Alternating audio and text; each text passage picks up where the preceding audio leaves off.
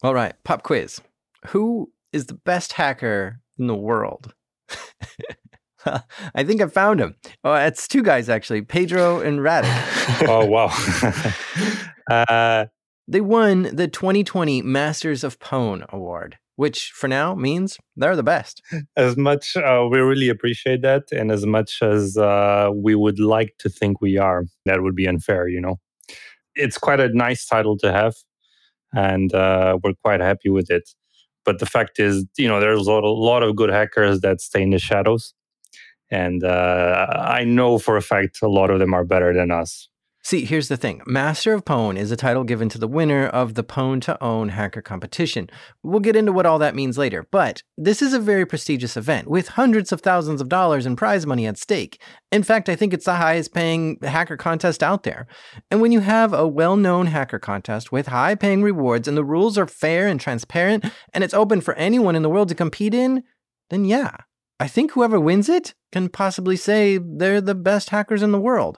I mean, how else can you prove that except through a fair and open competition, right? Yeah, it's very good to be crowned a Master of Pwn. And of course, anybody can challenge that. But as Pedro said, there are a lot of people that stay in the shadow, or they use different competitions or formats to compete with the rest of the world.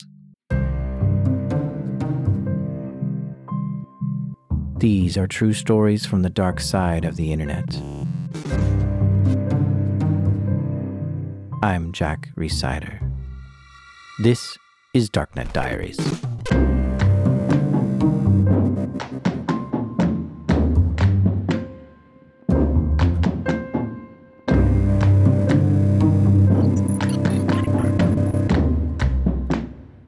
Okay, today we're talking with two guys from ZDI, which stands for the Zero Day Initiative. My name is Dustin Childs. I'm the Senior Communications Manager for the Zero Day Initiative. My name is Brian Gorentz. I'm the Senior Director of Vulnerability Research here at Trend Micro. I run the Zero Day Initiative along with a couple other things here at Trend, all focusing on exploitation and vulnerability discovery. All right, so you're both part of Zero Day Initiative. What is the Zero Day Initiative?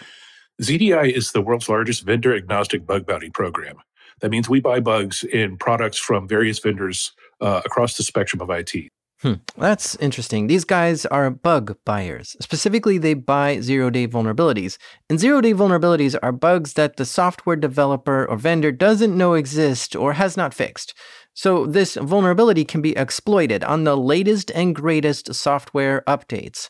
So if someone can demonstrate they can exploit fully updated software, the ZDI team will buy that exploit from them. So we buy Microsoft, we buy Apple, we buy Google, we buy Cisco, we buy IBM, we buy a bunch of different bugs. Now, the thing is, ZDI is ran by Trend Micro, which is a cybersecurity company that makes different products, like the Tipping Point Intrusion Detection System. Now, an intrusion detection system examines the network traffic and looks for someone trying to exploit something.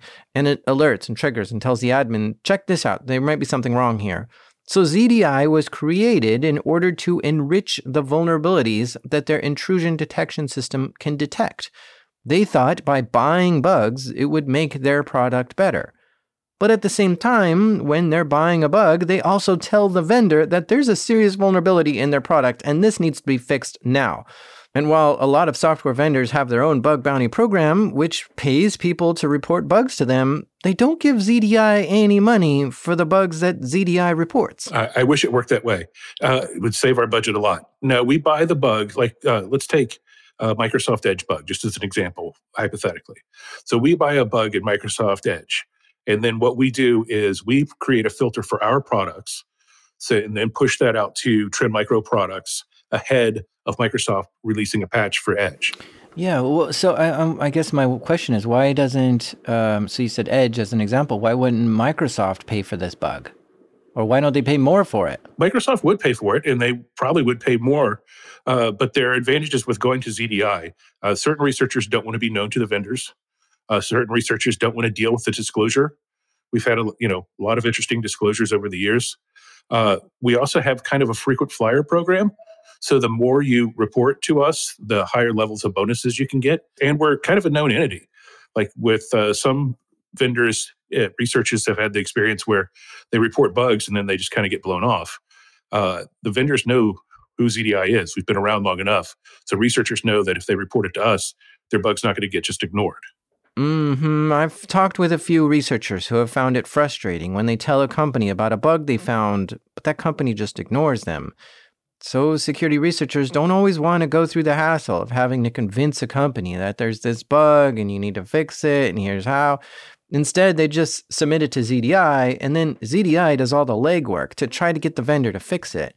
Because here's the thing, ZDI puts pressure on the vendor to make the move quick. Yes, we have a 120-day disclosure timeline right now for vendors. So from the time we report it to you to any particular vendor, they have 120 days to work with us to get a public solution available, whether it's a patch or an advisory, some sort of fix out to the public.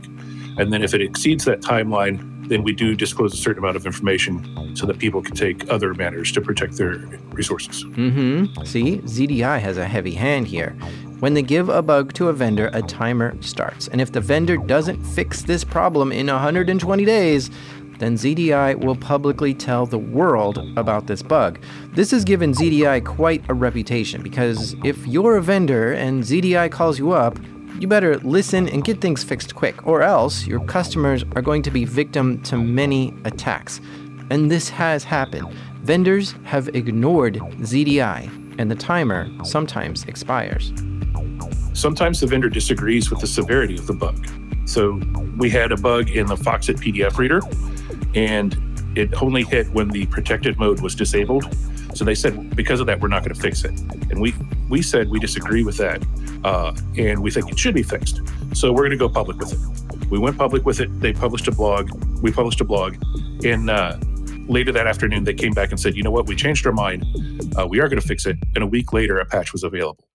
So clearly, if it only took them a week to make the patch, it wasn't a technical issue. It was just we don't want to patch this for philosophical reasons. So by going public with it, that changed their mind. So ZDI was doing this bug buying stuff for a few years, but then came CanSec West. CanSec West is a security conference in Vancouver, Canada. The conference organizer had a MacBook. MacBooks had a reputation in the public as being essentially hack-proof. Everyone in the community knew that wasn't true, though. So he wanted to kind of demonstrate that. So at the conference, he said, okay, I'm going to put this MacBook on this network. If you pwn it, you can own it. Hey, ZDI, would you buy the bug? We said, yes, we'll pay $10,000 for the bug. So an impromptu contest was launched. If someone at CanSec West had a working exploit for a fully updated MacBook Air, they could try attacking it. And the challenge was to get into it without the user having to do anything, like click a link or a pop-up or anything. Simply having the MacBook on the same network as an attacker was all that was needed. Because if someone can take a computer over like this means they've pwned the computer. And the rules are that if you pwn it, you can own it, which is different than owning it in a hacking sense. If you attack something and you get into it, you pretty much own that system. But in this case, you're actually given the MacBook Air and say, here, you got into it, you can own it now. It's yours. But then on top of that, ZDI was also offering a $10,000 reward if you can do it too. So that's a pretty nice reward, which means hackers were spending time trying to hack into this MacBook Air during the conference, which lasted 3 days. And so did somebody pwn it? Dino Daizovi, yes, he did. That was before my time, but I believe he used a bug in QuickTime to take over the system. This was such an exciting event for ZDI that they decided to keep this contest going. And since 2007, the Pwn to Own contest has been going on every year at CanSec West. Yes. From that point, it became an annual thing, and it grew. Initially, it started primarily with browsers. So the Pwn to Own contest for the next few years was just for web browsers, Chrome, Firefox, IE, Safari.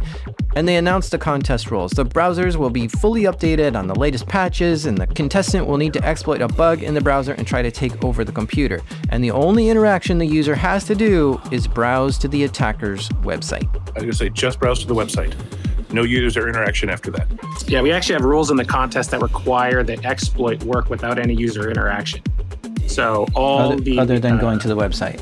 Other than going to the website, then once you hit the website, the machine is compromised, and the attacker shellcode is executing. Okay, that gives me chills just thinking about it, because I always assumed if I just go and as long as I don't click, are you sure you want to run this thing? It's very bad or something. Or, there's a little padlock in the top. Like, there's all these little things I look for when I'm going to shady looking websites. But now you're telling me it's possible that even if all that, I could still be pwned. That's correct. 100%. So there's a few different combinations of potential attack scenarios here. It's not just 4 browsers. There's also 3 different operating systems too. So they would ask the contestants, what browser and what operating system do you want us to visit your website with? And you can pick Mac OS, Windows, or Linux, because writing an exploit for each of these is a little different. And so next year, in 2008, Charlie Miller wrote an exploit for Safari on Mac OS. And when the contest organizers went to Charlie's website, Charlie exploited that computer and completely took it over. And from then on, the contest grew bigger and bigger and bigger. In 2014, a security research team known as VUPEN came to compete at Pwn to Own. Yeah, the VUPEN Chrome escape is actually quite interesting. That one happened in 2014, and it's I think still to this day one of my favorite exploit chains that we received from VUPEN. So VUPEN was at the contest was targeting Google Chrome. Obviously, at the time, and still to this day, is considered one of the most hardest browsers to actually compromise. And so what they ended up doing is they have their server. We have the attack laptop, and the one of the ZDI team members surfs to their controlled web page, and it basically says waiting. And what's happening underneath the covers is actually they're exploiting a use after free in Google's renderer process. Use after free is a classic exploit. A browser has an object in the computer memory in order for it to work. But what an attacker might do is delete that object from memory somehow, but not tell the browser that the object was deleted. So the browser still thinks something is there, but the attacker will put something else in that spot of the memory. So when the browser goes to run the program that's in that piece of memory, it's running the attacker's code instead, which can be something malicious. And so once they've actually successfully exploited the use after free, they move on to trying to escape the sandbox. And getting out of the sandbox is the next big hurdle. Most modern browsers today render websites in a sandbox. And if you think about it, when you're browsing the internet, you're loading all kinds of content from people you don't trust. Images, sound files, JavaScript. It's all being downloaded and opened on your computer. So browsers place all that in a sandbox, which is a place where all this can be opened, but nothing in the sandbox should ever be able to interact with anything else on the computer. And so a sandbox is a safe place to load untrusted content without the fear of it spreading to the rest of the computer or even to other tabs within the browser. So sandboxes have a very strict amount of privileges, and something they don't allow for is someone to fully take over a computer. So this is why attackers need to learn how to escape the sandbox to take over a computer, which is what VUPEN came to demonstrate live on stage during the contest. And the way that they did this was they actually used an undocumented feature in Windows, which allowed them to load a COM control onto the clipboard of the operating system. And so what ended up happening is every time you would right-click, the COM control would get instantiated and execute attacker control code outside of the sandbox itself. So it was this kind of slick way of escaping the Chrome sandbox using some of the undocumented features in the Windows operating system. Now, to me at least, this is exciting to watch. It's not quite a spectator sport though, so it's just about as good to hear about it later as it is to see it live. But it's exciting in the sense that an unknown bug to a major browser is going to be exploited right here on stage right now. Yeah, it's usually very exciting, right? So when what's happening kind of on the contestant side is they've put a lot of time and effort into first finding the vulnerability and finding the sandbox escape, and then taking the time to write the exploit, make it reliable, make it so that there's no user interaction. And it comes to this point in the contest where it's all on the line, right? And you have 5 minutes to make the exploit work, and so there's a lot of tension that occurs in the air and in the room when it comes to that point of actually surfing to the web page, right? So, for us in ZDI, we're always very much we want the contestant to win, right? We want to pay the bounty, we want to be involved in the disclosure process, we want to see them be successful. Because ultimately what's going to happen is the vendor is going to release a patch that's going to remove this exploit from being used in the wild. And so, we're also very excited when the actual exploit works, because we look at exploits as kind of art, right? There's always, unique things that they're doing to make the exploit work. They're using, different exploit techniques, unique bugs, things that have never been seen before. And so, when the exploit is successful, it gives us an opportunity to kind of go take a look at that exploit chain, understand how they put it together. You look at the vulnerabilities that they were using and see if there's any interesting new techniques that we can kind of provide protections for, but also recognize all of the efforts that the contestant has put into actually developing that exploit. So the Vupin team sat down, got their malicious web server ready, then told ZDI to browse to their web server. And after ZDI went to the website, a few moments later, the Calculator app launched on ZDI's computer, which proves that the Vupin team was able to get into that computer and launch whatever program they wanted. And I remember when we were sitting in the disclosure room at the contest, going through the exploit with Microsoft and Google at the time, we were all kind of sitting there, surprised at how efficient this was, and the fact that they were leveraging something that was undocumented in an operating system that would allow them to execute code and escape the sandbox, which at the time was something that still was relatively rare to see. But it was fun to, you just go to a website, the browser doesn't crash. And then you minimize the browser and start right-clicking on the desktop, and calculators start popping up on the screen, kind of demonstrating that they did have complete control of the computer at that point. Demonstrating this vulnerability and having it work earned Vupin $100,000 in prize money. And over the course of time, Vupin has gone to Pwn2Own and taken prize money home many times. See, Vupin was this team of security researchers who were in the business of finding vulnerabilities and selling them to law enforcement. So this was actually their whole business. Which brings me to the question, is $100,000 a lot for a bug like this? Well, it seems like it is. It's a lot for ZDI, that's for sure. But let's talk about some options. What else you could do with a zero-day bug like this? If the vendor had a bug bounty program, you could submit to them. And some vendors pay pretty well, but do they pay $100,000 for a bug? Well, Google's maximum payout for a bug is currently set to $30,000. But a security researcher in 2009 was able to demonstrate that he could take over a Pixel 3 phone with just one click. And Google paid him $200,000 for that one. But the reason that was so high is because the researcher was able to chain a few different exploits together to get this working. So they actually use multiple bugs to do that. And sometimes vendors will pay double when they want researchers to focus on a particular product. And it's sometimes hard to get vendors to look at bugs that you give them and get them to pay out. Obviously, taking full control over a computer using an unknown bug will be one of the higher paying bugs. But then there's a few other markets for places you can go to sell zero-day exploits. The dark web is one place, but it's shady and shifty. Like, is someone really gonna roll up and pay $100,000 for a vulnerability on a darknet marketplace? How do you know it's an actual zero-day vulnerability? How do you know that you'll get working code and you're gonna be taught how to use it properly? Or how do you know where it even came from? Maybe the seller will sell it to you and then sell it to your adversary the next day. And think about who's buying and selling zero-day bugs on the dark web. Probably criminals, right? People with ill intent, at least. The market for this on the dark web is starting to dry up. And so there's law enforcement. Places like the NSA and FBI sometimes use zero-day bugs to get into things. The classic example is the San Bernardino iPhone story. This was an iPhone recovered from one of the terrorists who did an attack in 2015.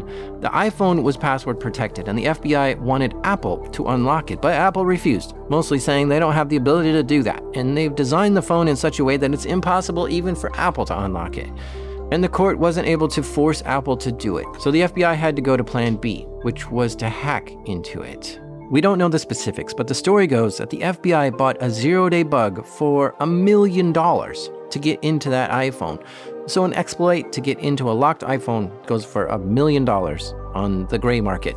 There are mercenaries, too, hacking groups who work for the highest bidder to hack into a target. An example here is Project Raven. In fact, in episode 47, I talk about Project Raven. And this was basically a hacking group who was contracted by the UAE to hack into its adversaries. And one of the hacking tools they used is called Karma. This allowed Project Raven operatives to access information on a target's iPhone without the target having to click or do anything. Simply by sending a message to that iPhone was all it took. We believe Karma was an exploit that was purchased outside of the UAE. We don't know how much they paid for it, but it sure is probably worth $1 million since Project Raven was able to use it for years on dozens of targets without it being patched. So anytime the UAE government wanted to spy on someone's iPhone, they had a pretty easy and quick way to do it. And see, the thing is, we're in the era of cyber arms industry, where buying and selling zero-day exploits is fairly common among nations and mercenaries. Because having that slight edge on an adversary can really go a long way for a nation's intelligence gathering. Yes, there is the exploit broker market and the black market that can pay a lot more. There's different concerns that researchers have reporting it that way. One thing is that you go to Pondone, and there's press coverage and there's, adoration and there's Pony Awards that a lot of Pondone stuff gets submitted for. So you kind of make your name a little bit more well-known.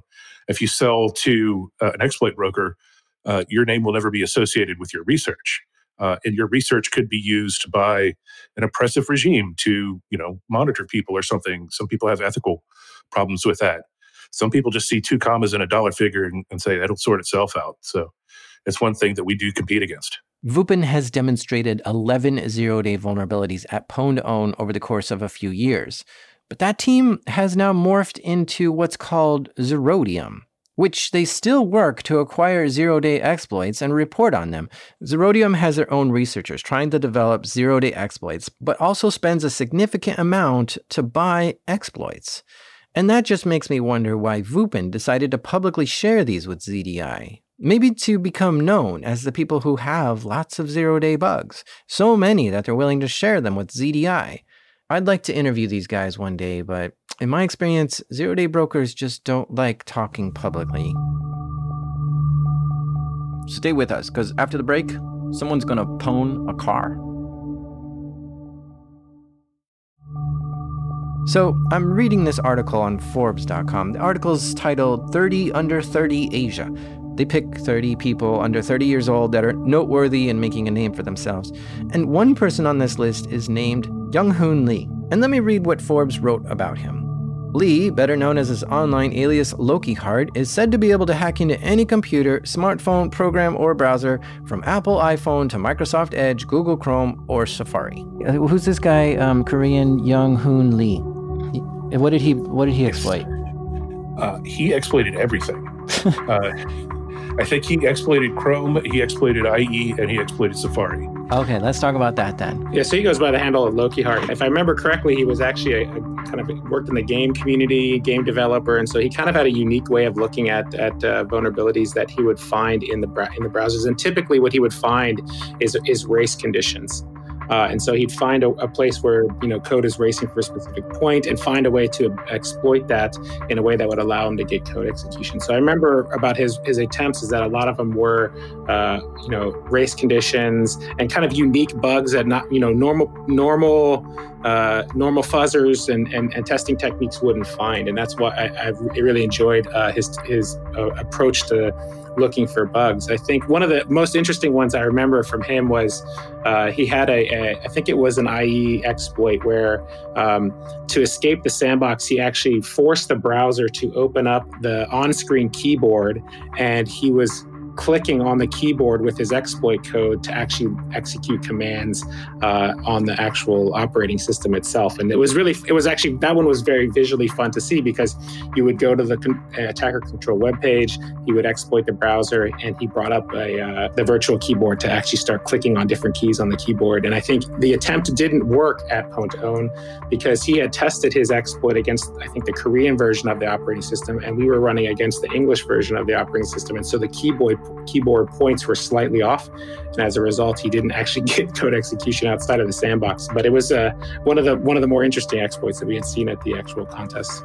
And I think his largest payout was $110,000. Over the 3-day program, he won $225,000. Whoa, that's crazy. That's some young Korean guy just showed up to Pwn2Own, demonstrated how he can take over computers running Chrome, Edge, and Safari, and then walked out with a few $100,000. Who are these guys? Well, Google was apparently really impressed with his work, so they offered him a job, and so Loki Hart took the job and moved to Sunnyvale and started working at Google, but I don't think he works there anymore now. When this contest happens, I mean, since 2007 to 2017 at least, that's 10 years of browsers are getting pwned every year. Yes. What do the browser companies think of this event? Well, we've heard from Microsoft that they actually like it because they're getting research that they would not otherwise do, and especially the security folks. They can go to their management and go, "Look, this secure initiative that we want to do, these mitigations that we want to implement. See, at Pwn2Own, we're getting popped. If we implement this mitigation, maybe we won't get popped so easily." So I wouldn't say they love it, but I think they definitely appreciate it. And most of our vendors we have a very good relationship with, so that they know that we're also a fair broker and we're not going to do stuff just to make ourselves look good. And they know that overall their product's going to get more secure.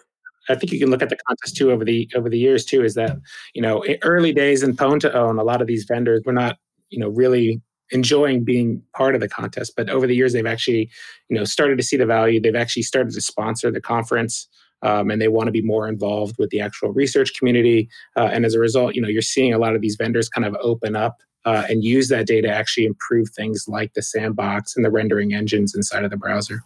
So while initially Pwn2Own was just browsers, it's now expanded well beyond that. Over the years, we've added applications and other technologies. So it really kind of started with Flash and Java, which kind of makes sense because that's things that are occurring in the browser. But then we ended up adding enterprise applications like Microsoft Office and Adobe Reader. Phones at some point came into it as well with the BlackBerry and iPhones. And then we really started focusing on the operating system and sandbox escapes. In 2016, we introduced the virtualization category. And then we added in 2018 IoT devices. And in 2020, we even added a Pwn2Own specifically for industrial control systems and SCADA products. So it's really grown over the years as it's formalized to really spread out and look at a wide range of enterprise products, consumer products, and now ICS and SCADA products. And this event has made quite a name for itself. Vendors know exactly what day Pwn2Own is happening and sometimes push patches to their products just before the event. But I do wonder what vendors think when they get added to the list of targets in Pwn2Own. Like, do their eyes widen when they realize they're now going to be in the crosshairs of the world's greatest hackers? Yes, we've had vendors actually try to opt out of participating, but we let them know that's not really an option.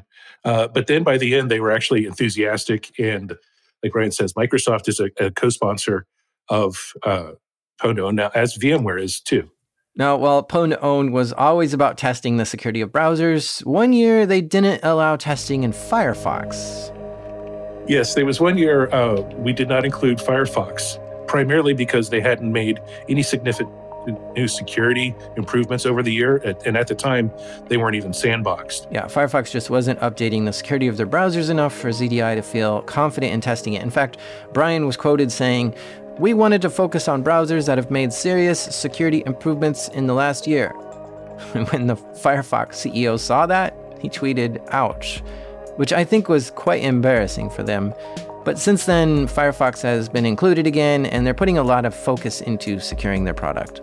So as Pwn2Own continued and grew year after year, it became more and more prestigious to be a prize winner from the contest.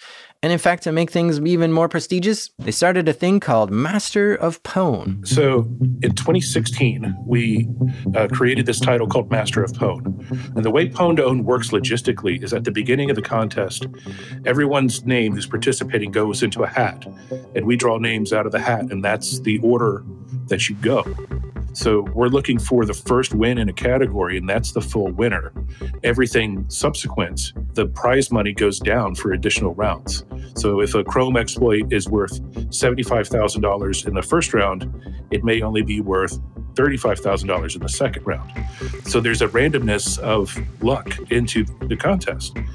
So you might end up with the best research, but if you have a bad draw, you get a lot less money. So we introduced the concept of Master of Pwn to crown the overall winner, where, okay, that Chrome bug is going to be worth 10 points, but it's worth 10 points the first round, the second round, the third round, and so on. So if you've got the best research but have a bad draw, you could still be crowned the overall winner of Pwn, Master of Pwn, if you end up with the most points.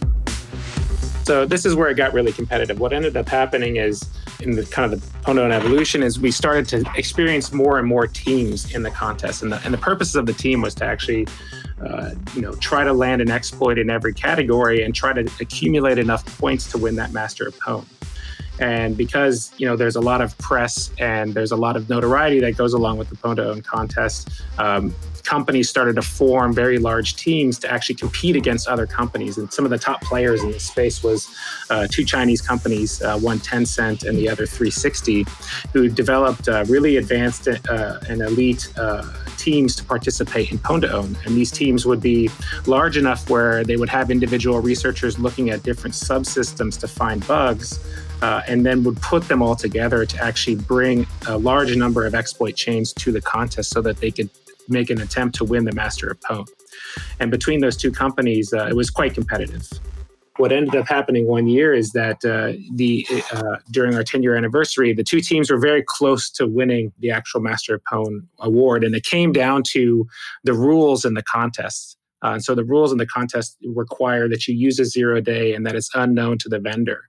But occasionally there can be collisions. We call them vulnerability collisions, where one researcher submits a vulnerability and another researcher submits the same vulnerability, and a collision occurs. And as a result, the person who uses it first in the contest based off of the draw gets the points for that specific vulnerability.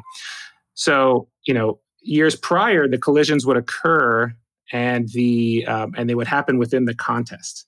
But what ended up happening as the competition for the Master of Pwn became more and more important to these companies, they would actually start researching basically reverse engineering the other research team's researchers, looking at how they would go about finding bugs and try to find the same bugs that they were finding and submit them to the vendor prior to the contest.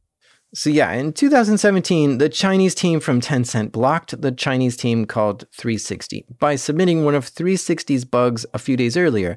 And that's just crazy to me. Tencent didn't hack 360 directly, but instead studied how 360 went about finding bugs.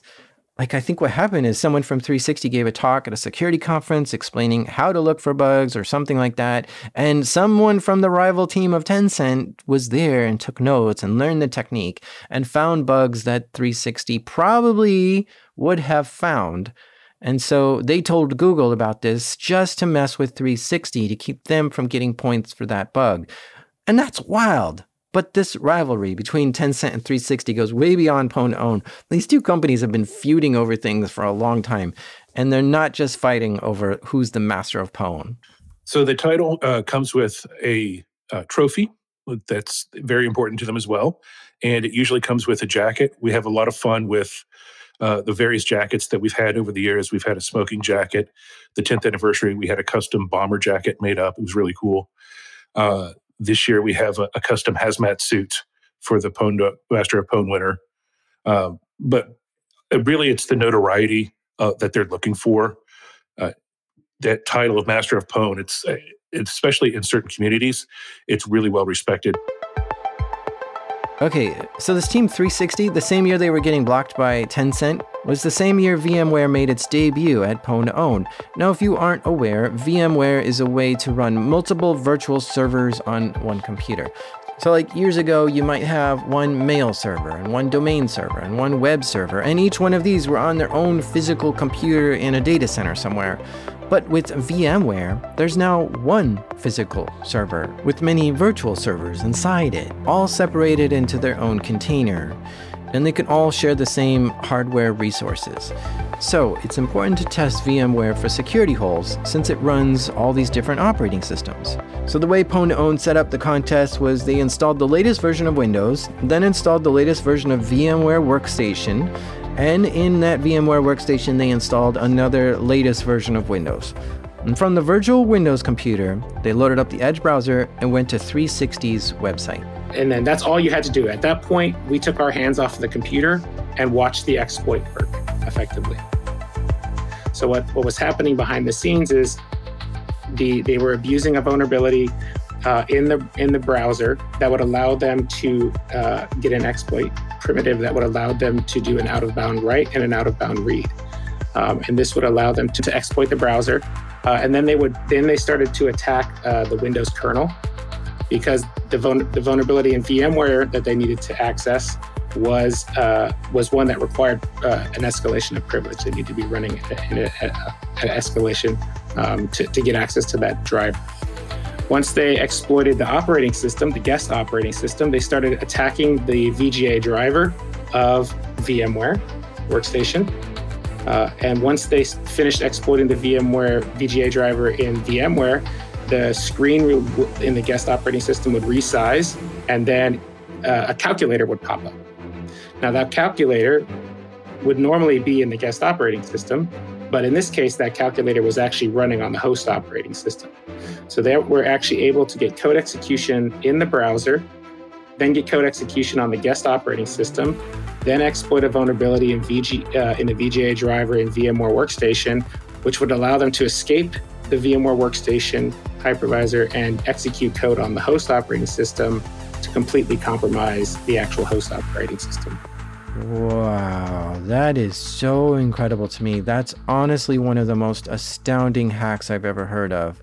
You should not be able to take a control over a computer by just browsing to a website. That alone is still blowing my mind, that teams are able to do that at Pwn2Own practically every year. But then escape out of the virtual computer and get full access to the host computer? That's just insane, because the guest operating system should absolutely have no way to access the host's operating system. Like, for instance, I've seen honeypots ran from within VMs, and I've seen people using VMs to open malware or phishing emails or browse to shady sites, because what's the worst that could happen? The VM could be infected, but that's easy to delete and create a new one. But now we see 360 demonstrate that no, it is possible to escape out of a virtual machine and get access to the host computer. Oh, that just sends chills through me. It was crazy to watch. I mean, the first time I saw it, I was amazed to see how efficient it was and how amazing the actual exploit was. And I remember, it took quite a bit of time. It took, I think, a minute or two to actually pull off, because there was a lot of activity going on in the exploit. But when it popped calc on the host, everybody cheered and was quite excited to see that actually happen live in front of everybody. 360 won $105,000 for demonstrating that attack chain. There's so many incredible exploits that get demonstrated at Pwn2Own. I am fascinated by so many. Like, for instance, George Hotz has competed in this and walked away with prize money multiple times. He's the guy who jailbroke the first iPhone, modified the PlayStation, which caused a crazy lawsuit, and is a member of the PPP-CTF team, which has won like 6 black badges at DEF CON now, and has created a company which develops software for self-driving cars. And there's another team I think is worth mentioning. It's called Fluoracetate. Yeah, that's their team name. And it's actually a pun because it's based off of a pesticide. So they're bug killers. It's made up of 2 people, Richard Zhu and Amat Kama. So they're definitely an interesting pair. Amat is from Senegal, and then Richard lives in the US. Before forming the team, they had both been going to Pwn2Own just as independent researchers. In 2017, Richard Zhu brought an exploit for the Microsoft Edge browser to demonstrate. So the Pwn2Own contest organizers used Microsoft Edge to browse to Richard's server, and that's it, hands off the keyboard. And from there, Richard tried to use that session to take over that computer. But something went wrong on his first attempt. The exploit didn't work. Now, contestants have 5 minutes to show their exploit. And while up there on stage all alone, Richard began typing, fixing his exploit on the timer. He said, okay, try again. And so the contest organizers tried again. He went to his website. He tried to exploit the browser, but it didn't work again. There was still time on the clock, so Richard went back to troubleshooting, trying to get the exploit to reliably trigger. And I remember his hands were shaking quite a bit as we got closer to the end of the clock. Can you imagine? You're at the yearly Pwn2Own. Everyone is watching to see if you've got what it takes, and you're trying to type and debug code live in front of people. It's gotta be nerve-wracking. But he got something ready, and he asked them to try again, and this time it worked. He was able to take control of that session and open a calculator on the computer that went to his web server. And he still had 1 minute and 37 seconds left on the clock when it was over. He won $70,000 for that exploit.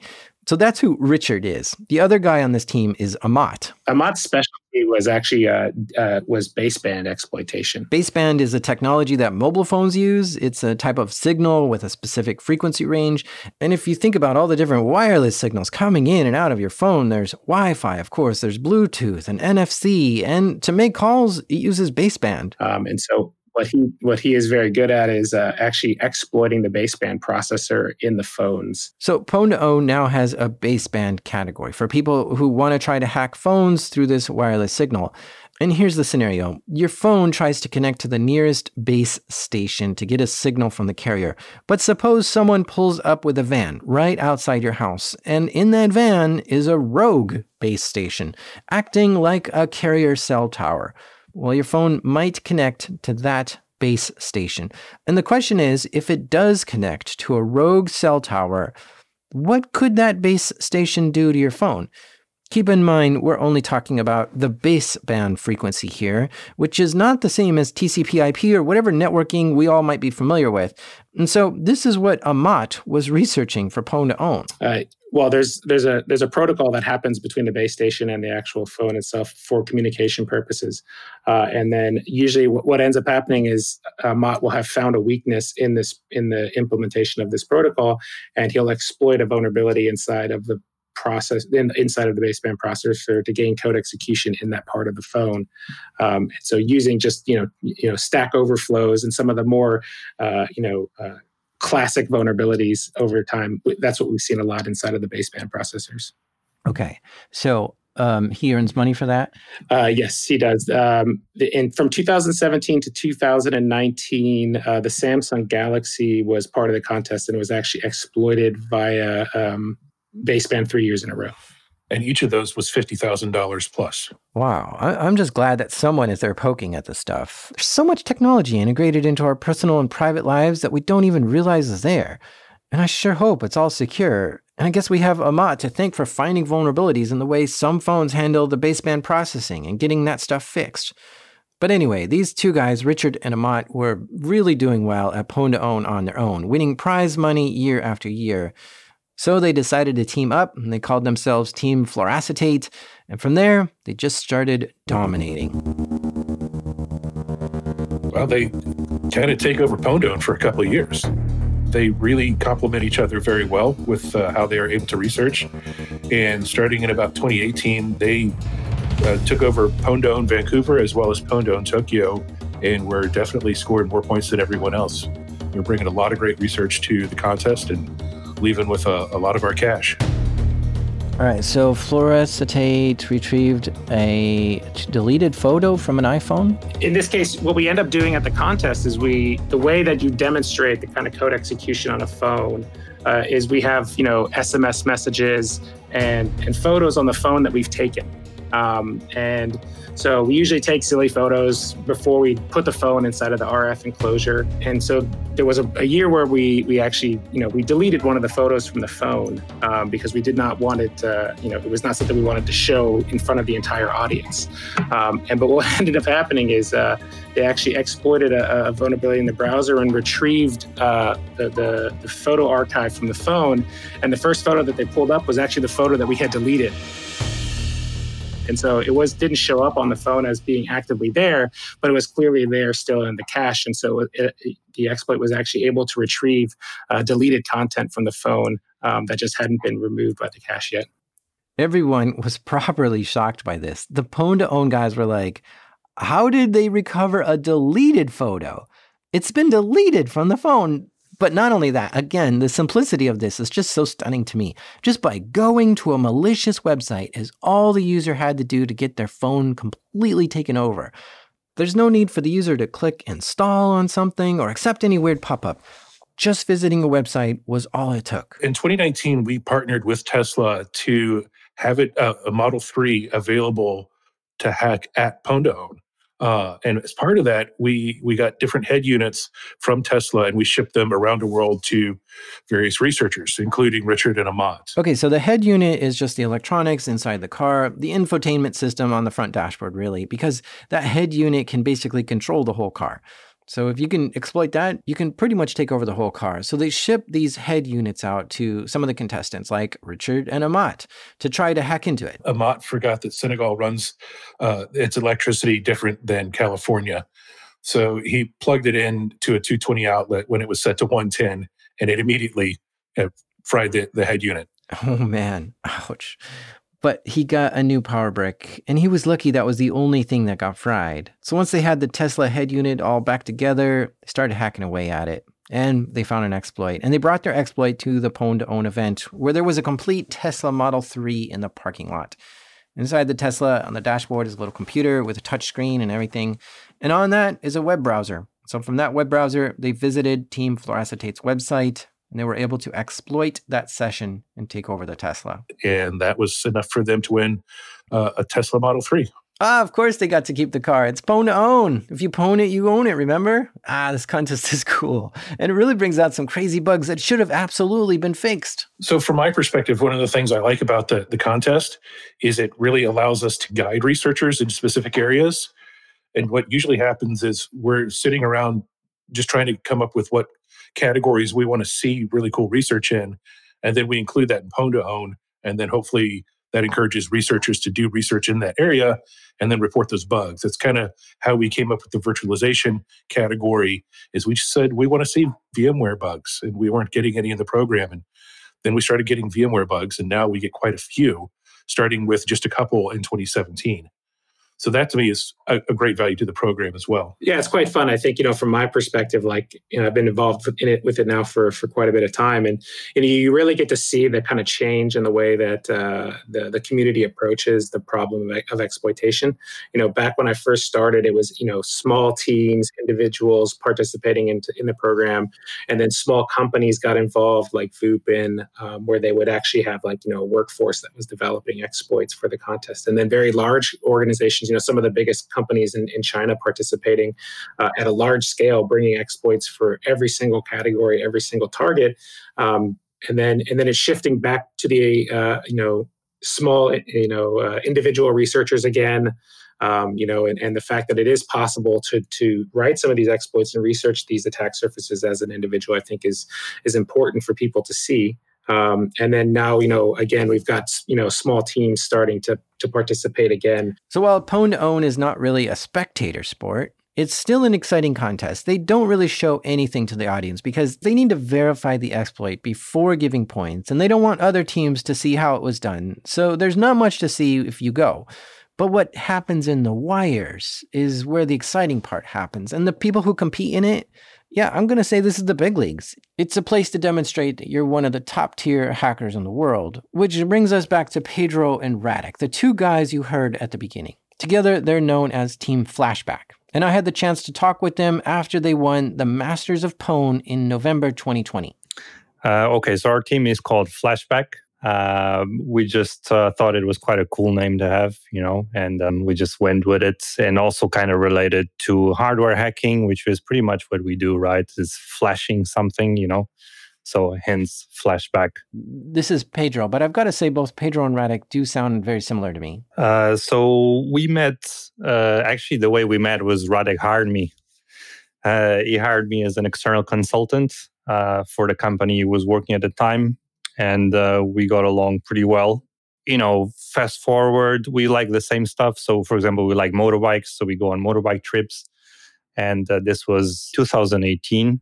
We decided that we wanted to do something together when we were in one of these motorbike trips.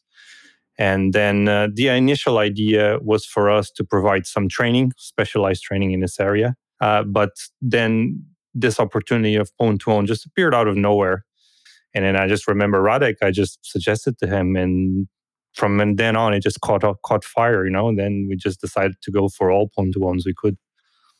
Okay, now hold on a second. Doesn't work that way because trying to find a 0-day vulnerability in some of the most secure software, I mean, the browsers are working really hard. I mean, you're going against Google engineers here and Microsoft engineers to say, we think we can find something that you guys overlooked.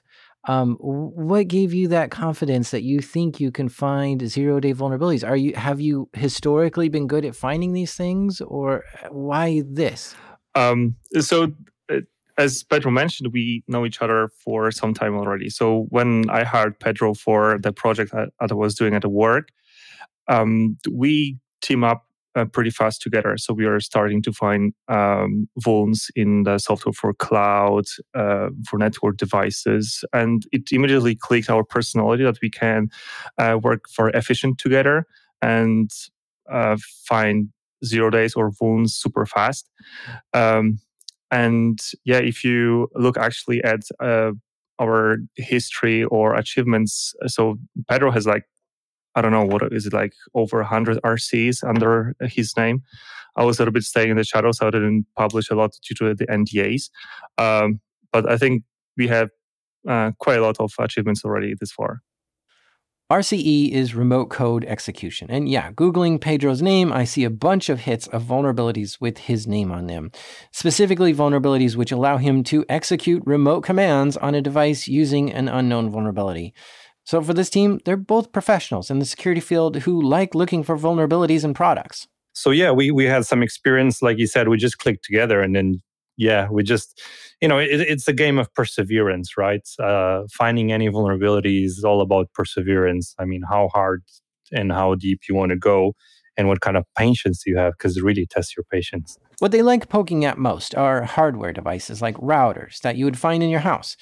These are physical devices, yes, but they have software running on them too. So this combination of how the software interacts with the hardware is where they're looking for vulnerabilities.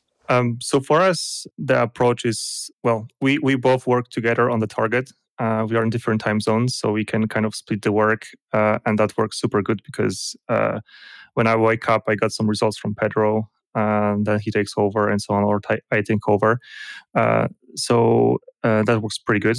Are you both hammering away or trying to do the same kind of thing, or is somebody good at networking while the other one's good at reverse engineering, or what are your strong points in as a team here? So we have a lot of overlaps in terms of finding vulns or exploitation, but obviously one and the other had a bit more edge on specific aspects. So for instance, I am a little bit better in the hardware side, so taking the firmware from the devices and doing some hardware modification, while Pedro is better in writing exploits. So while we both could do the same, it's just way much faster and efficient if we focus on the areas that we are better in. Still, when we always work on a target, we always work together. So we never like to disconnected activities. We always go through it together. We do the attack reconnaissance, the attack vectors, and so on. So we always are in sync full time. So the goal is always to achieve remote code execution. In our jobs, we kind of do a little bit different role, right? Because we're more on the defensive side or offensive, but to try to help companies. So we basically catalog all the vulnerabilities we found. Can be some file disclosure, some unauthenticated download, etc. But for Pwn2Own, really, all we care is get control of the device, gain remote code execution by whatever means possible. And sometimes those means can be quite simple in some cases, and other times can be very convoluted, very complicated, with exploits, chaining 5 and 6 exploits into one in order to get this remote code execution. One of the vulnerabilities they found was on a normal off-the-shelf home router. They got one and looked inside at the software. And they saw what services were running on this router and started scrutinizing each service to see if any of them had a vulnerability. And after a week, they had developed a fully functional remote code execution. And so here's how that works. These routers sit in our homes, okay? One side is connected to all the computers inside the home, and the other side is connected to the internet, your ISP. They found a way to craft a packet in such a way that the router would process it and then execute whatever commands were in that payload. But in this case, it was quite tricky because we could only really inject 1 or 2 characters at a time. So what we did is we basically wrote a file to the operating system by exploiting the vulnerability multiple times, injecting 1 character at a time until we built the command we wanted, and then we just executed that file. And that's how we got our root shell. When they were able to conduct this exploit for the first time, it was quite exciting. Oh yeah, this is the best feeling in the world, you can say. People might think that the more exploits you develop and you have, it's kind of get normal. But for me at least, and I see about Pedro as well, every single time we got a new exploit, a new RC, it feels like a fresh, completely new experience. You are super hyped and super happy that you finally got it. And you feel like you walk elevated and you just don't want to stop. That's a super big reward. You giggle like a schoolgirl, really. Yeah. This is such a scary exploit. Anyone on the internet who has this exploit can send some packets to your router and get a root shell from that. And a root shell means you could do anything you want on that router, including looking at all traffic coming in and out of your home. This is the kind of exploit that governments and mercenary hackers would love to get their hands on. But Team Flashback is not interested in selling their vulnerabilities to people like that. Well, in the first place, we wanted to participate in Pwn to Own. So we were going after the targets which were on the list for Pwn to Own. So we were playing by the rules. Of course, we could sell it to the broker or somebody, but we believe that was the best way forward for us to participate in Pwn to Own. And yeah, I think these are pretty dangerous exploits, especially the one side. So that means the NSA or any malicious actor has some capabilities, could hack any router of this type, the home user. And actually, 2 of our exploits were delivering the permanent backdoor. So once you exploit it, the user is not even aware of the exploit being planted, the backdoor being planted on their device, which actually survives factory reset. So it will stay there forever until we hack it back. Wow. Okay. Yeah, I mean, you want to do Pwn to Own because you want to prove you're the masters of Pwn and the best hackers in the world. that was our goal. Yeah. Yeah, I mean, it's all about motivation, right? Our motivation is not money. We can tell this, right? I'm talking for myself, but I know Radek thinks the same. So we could make a lot more money selling this in the gray market. So you said you're not motivated by money. What are you motivated by? I think in my particular case, it's not as much fame, but it's more like respect, right? So I really love hacking. As I said, I spend all my waking hours doing it, basically. And, when you love something, you want to be respected by your peers, right? It doesn't mean that I have to be the best guy ever or that people have to fawn over me. That's not what I'm looking after. I'm looking to be respected by the same people that you respect, right? I think everyone in every field, not just in cybersecurity, that's what they really aim for. And this is the way to do it. And honestly, obviously, money also plays a role. But in the end, I got my other job, and Radek got his other job that gives money.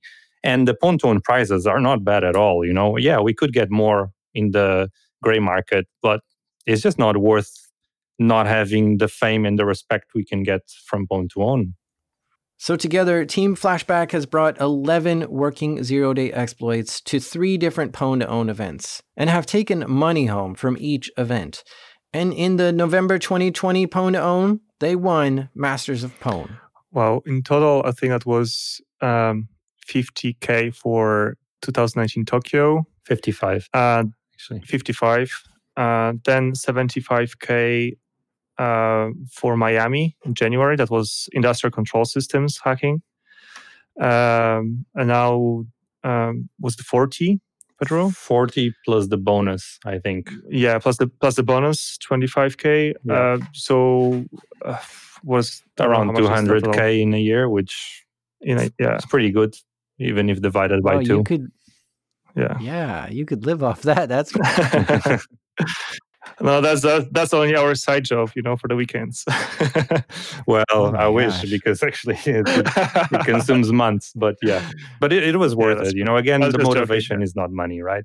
But it's always good to also have a bit in your pocket.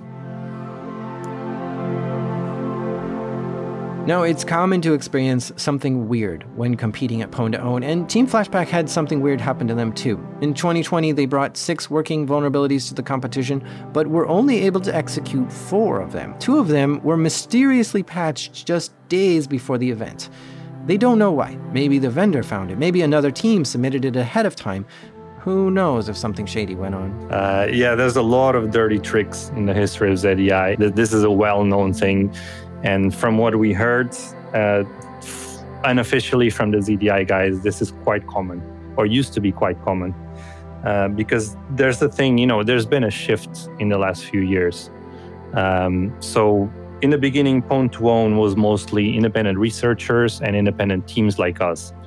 Then it shifted to company supported. So for example, Tencent in 360, they still, they're blocked by the Chinese government to participate in Pwn2Own, but they have their own Chinese Pwn2Own. And if you look, they have amazing results. I mean, let's be honest, way better than us. But these guys, they're like basically 20, the winning team in the Chinese Pwn2Own this year, it had 19 people. That plus corporate backing, you can't really beat as an independent.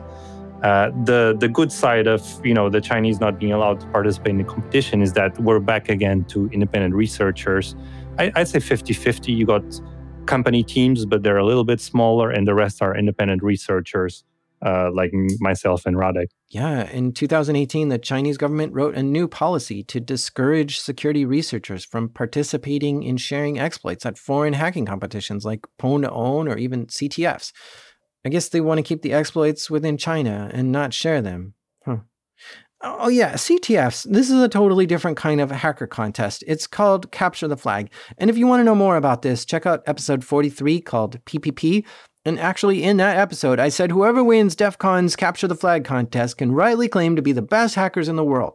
But I'm starting to think that Pwn2Own is right up there too, as being one of the most prestigious hacking events. I'm pretty sure it's one of the highest paying hacker contests too. But like these guys said, there are certainly better hackers out there. They're just in the shadows. But it makes you think about how precious a zero-day exploit is. Together, Radek and Pedro have found over 200 zero-day exploits which can do remote code execution, while other governments and mercenary hacker groups out there are buying exploits and holding on to them tight, treating them as precious, expensive, top-secret tools. So what does that say about hackers who have so many zero days that have no problem demonstrating them at contests versus hackers who would never share their zero days with others? I don't know, actually. But I do get worried sometimes that zero-day hacking tools are sometimes only available for the elite or rich to buy and are used for nefarious reasons. And something like ZDI is out there trying to level that playing field, making those exploits no longer usable. Because we're all patching our routers and computers and phones and software and operating systems, right? Because when we apply patches to software, it fixes any vulnerabilities that vendor knows about, rendering attacks like this useless. So again, I'm urging you, patch your stuff. So guys, how did you celebrate when you won Masters of Pwn? Due to coronavirus, we can't celebrate together, unfortunately. But, I guess I got drunk that day. I can tell that. Yeah, it is a good feeling. So we are aiming for Masters of Pwn. We are super happy it happened. And I'm sure we're going to celebrate properly when the coronavirus situation is over and we can meet again, probably gonna do some motorbike trip and think about the future, what the next projects. Yeah, hack some more stuff.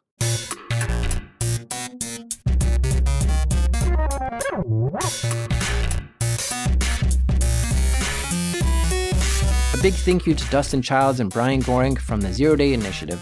Thanks for all the contests you put together and the money you've paid out for this. It really does help us all stay more secure. 2020 marks the 15th anniversary of ZDI, and it's still going strong and bigger than ever. Can't wait to see what stories come out in the next 15 years. Also, a big thank you to Pedro and Radek from Team Flashback. Congrats on the win and good luck in your next contest. If you like the show, if it brings value to you, consider donating to it through Patreon. When you buy a book or watch a movie, you pay for it before you know if it's worth money. But I give you this show without any upfront cost or barrier, so you can decide if it brings value to you and is worth supporting. Please show your appreciation for the show by visiting patreon.com/darknetdiaries and become a member. Thank you. This show is made by me, the master of nothing, Jack Rhysider. Editing help this episode by The Little Pony, Damien. And our theme music is by the Saturn Ring Collector, Breakmaster Cylinder. And even though I pour gas on my firewall whenever I really need to stoke that fire inside it, this is Darknet Diaries.